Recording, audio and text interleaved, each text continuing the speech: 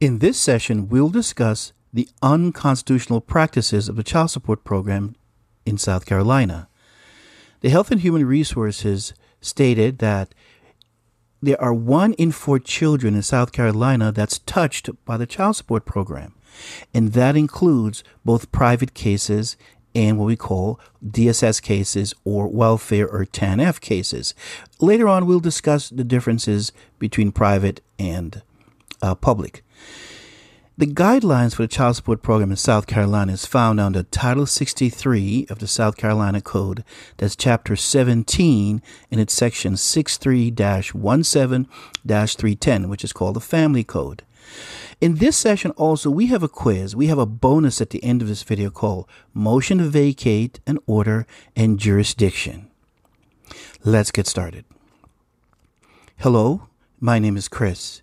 And in this session, we will discuss the unconstitutional practices of the South Carolina Child Support Program. As always, we said, please support our channel and please support our ongoing research. We accept donation via PayPal or Cash App. And our identification is ChrisH289 at protonmail.com or ChrisH289 at Cash App. You can also hear us on podcasts. We're on Spotify, Apple, Amazon Music, so that you always have the availability to see what we have to offer. We did a series, or we're on a series called Lawsuits. And if you have not checked out Lawsuit Against Your Employer, please do so. It's an eye-opener. So let's look at South Carolina's child support program. 45 CFR 32. That is the administrative garnishment for South Carolina. And it's been consistent over the last 5 years. It ranges from $183 million to about $190 million. In 2019, they had $183.4 million collected via the garnishment program. The recent 2020 Census Bureau stated that there are 5.118 million people in South Carolina. And that year, 20,170 men signed the Acknowledgement of Paternity program. Now, South Carolina, in terms of ranking of the overall spend by 2019, they're not within the top 5 or within the top 10. They're somewhere around within 25 to 30.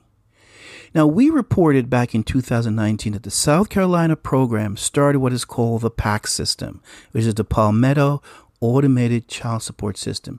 That is, they moved to a new payment system that creates an automatic income withholding electronically. In other words, there are no signatures. Now, here, this is a press release from Ernst & Young that says South Carolina employers must now send child support withholding money to the disbursement unit. Now, I'm not saying that Ernst & Young is involved in a child support program. I'm just putting here on the screen, which is a public statement, that what I'm saying is actually true, that a white shoe firm as Ernst & Young says they did implement their child support program in 2019. So let's look at the code itself. South Carolina's child support code is Chapter 17, Section 63-17-1070, and it's been in effect since 2020. One thing was noted throughout the program. We found a section which is called the enforcement.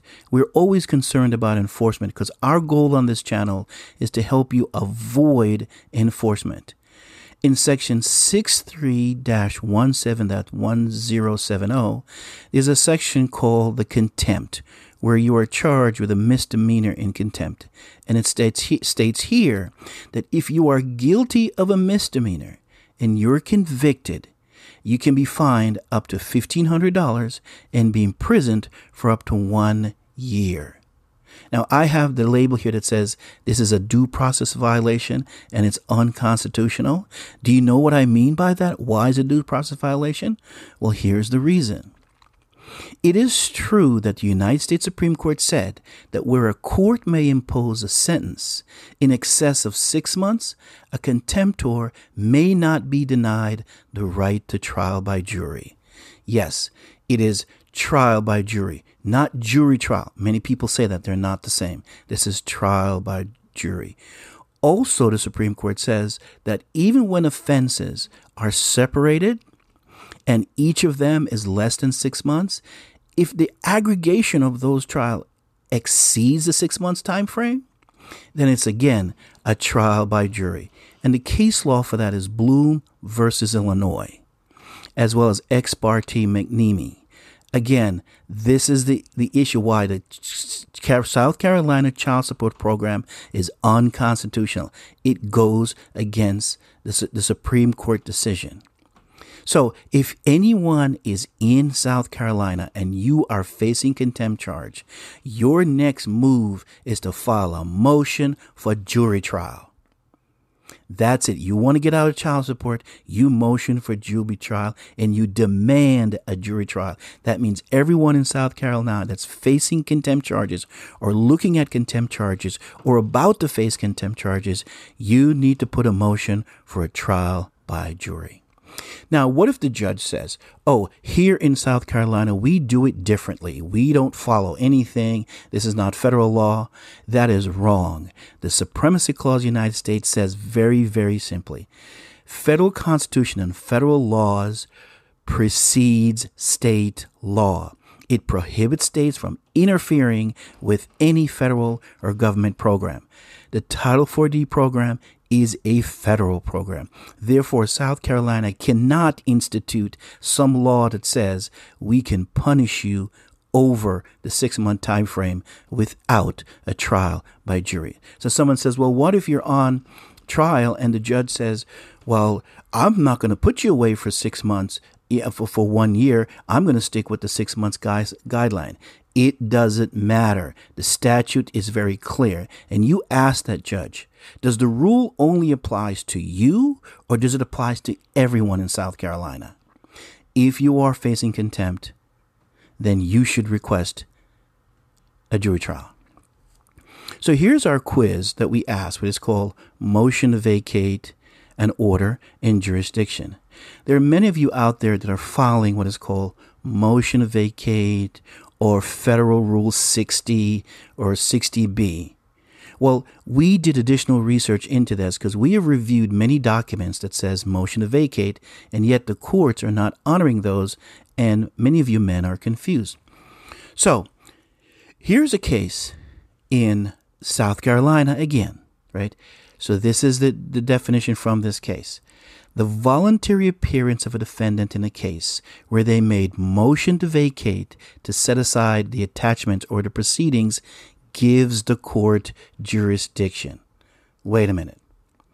If you file a motion to vacate in South Carolina, and this is the first time you are before the court or magistrate, you give the court jurisdiction by that filing. So here's the ruling from the state. Any action by a defendant which really amounts to an intent to be in court is also voluntary appearance. Why? Because you failed to conform to the procedures required for a defendant who would preserve jurisdictional questions after an adverse ruling. The case law is Ex parte Perry Stove, Stephen versus Ringling, South Carolina State Highway versus Ismain. This is the decision in South Carolina. If you file a motion to vacate, it is not the proper instrument in which to preserve your jurisdiction. I hear guys say this all the time. I have jurisdiction, or I file a special appearance, and not if you file a motion to vacate. So as we do on this channel, we do research. And we looked into this motion to vacate by Ex parte Perry Stove.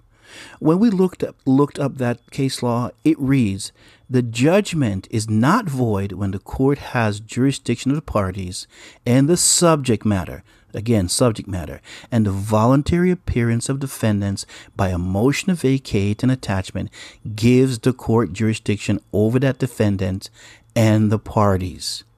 Now, what's interesting is that this decision, Ex parte Stove Company, was made in 1895.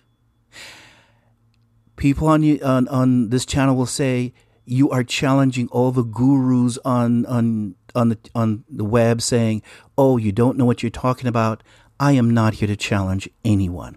I'm here to bring you the facts. If you file a motion to vacate in the state of South Carolina, you are giving the court jurisdiction. And that decision was made in 1895 and it stands till today. So it doesn't matter whether you're an expert in child support for 15 years, 20 years, 5 years. If you file, or men who file motion to vacate, you cannot challenge jurisdiction. That includes personal jurisdiction or the subject matter. So this is the quiz that I'm talking about, the big bonus, which is save your money, save your energy, save your time. It is a waste of time. If you want to challenge jurisdiction, motion to vacate is not one of those instruments that you use. So here we are at a section what we call call action. What do you do now? Okay, if you're in South Carolina and you're about to face a contempt charge, our suggestion based on our research, you should be quoting Illinois versus Bloom that says you demand a jury trial. And if the officer or the court says, oh, you're not eligible for it, tell them that is not true. The Supremacy Clause says if I deserve a jury trial, I should get a jury trial.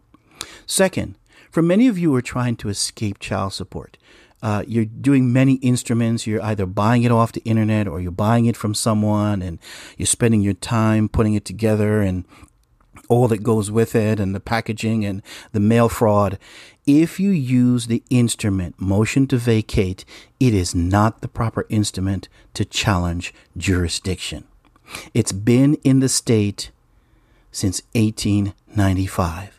So if you want to challenge jurisdiction, not just in South Carolina, but anywhere else, motion to vacate is not the tool. And we'll do more stories about what is the proper tool to use when it comes to jurisdiction. So here we are at the end. If you disagree with anything that we've just stated for South Carolina, we point out 2 issues and 2 problems with South Carolina that you should be aware of if you're going to win your child support case.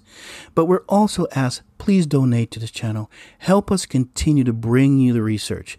We providing you this bonus of the motion to vacate is not the proper instrument. Saved you a lot of research to find an 1895 case law.